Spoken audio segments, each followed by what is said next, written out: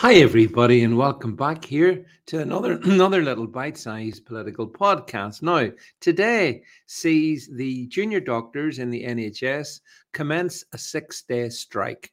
Another strike. And striking doctors, of course, is what we expect from the Marxists in charge of um, the doctors' trade unions in the NHS. And generally speaking, I mean, it's interesting at one level that they only want 35%. Please, can we have a whip around for these brave doctors who are paid virtually nothing? Well, except they're not paid virtually nothing. They're very generously paid, and I don't think they warrant anything like 35%.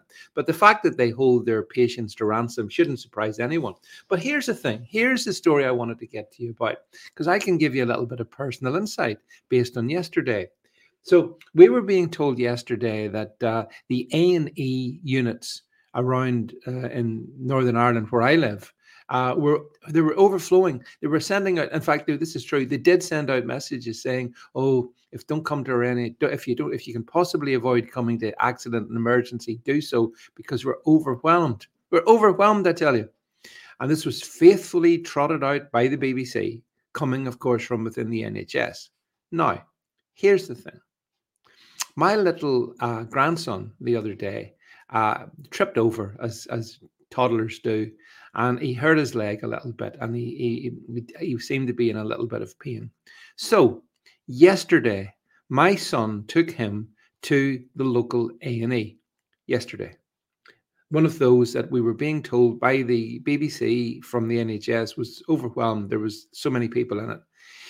He told me there was one lady in front of him. That was it. What? One person? Yeah. When was that? That was about 11 o'clock, half 11 yesterday morning. Now, unless hundreds of people suddenly decided once they got their lunch, better head off to A&E, something doesn't ring true here.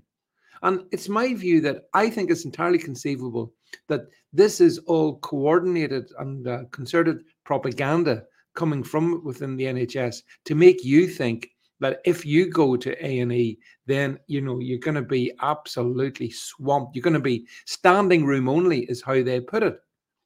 But it wasn't standing room only, and the specific NHS A&E that I'm talking about was one of those mentioned.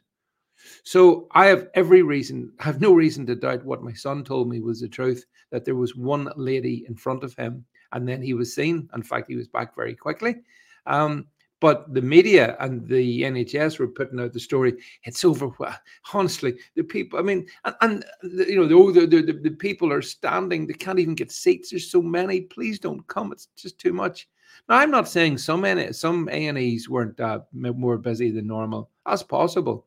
But I find it impossible that at the same time as I'm being told via the BBC from the NHS that the A&Es are stacked, my son goes into one of them and it's empty.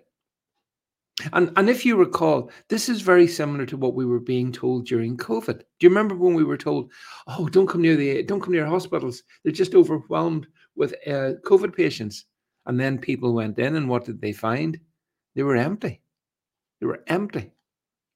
I honestly think there's something deeply, almost satanic about the NHS. I've got to that point with it.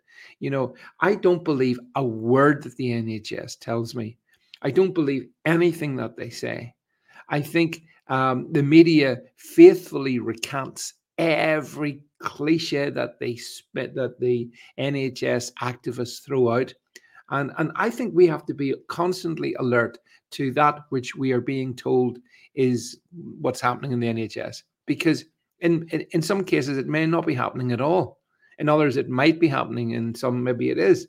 But the impression that we're being given is this beleaguered health service, which, by the way, has had a very good last 3 years since 2020. great time.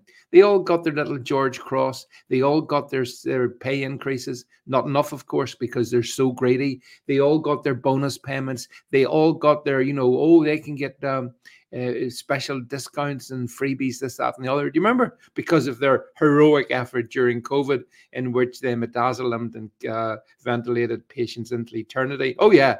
And not forgetting their legendary TikTok routines, of course. So I'm sorry, the NHS doesn't cut it for me in any regard, in any way. I would love to see it just like the BBC.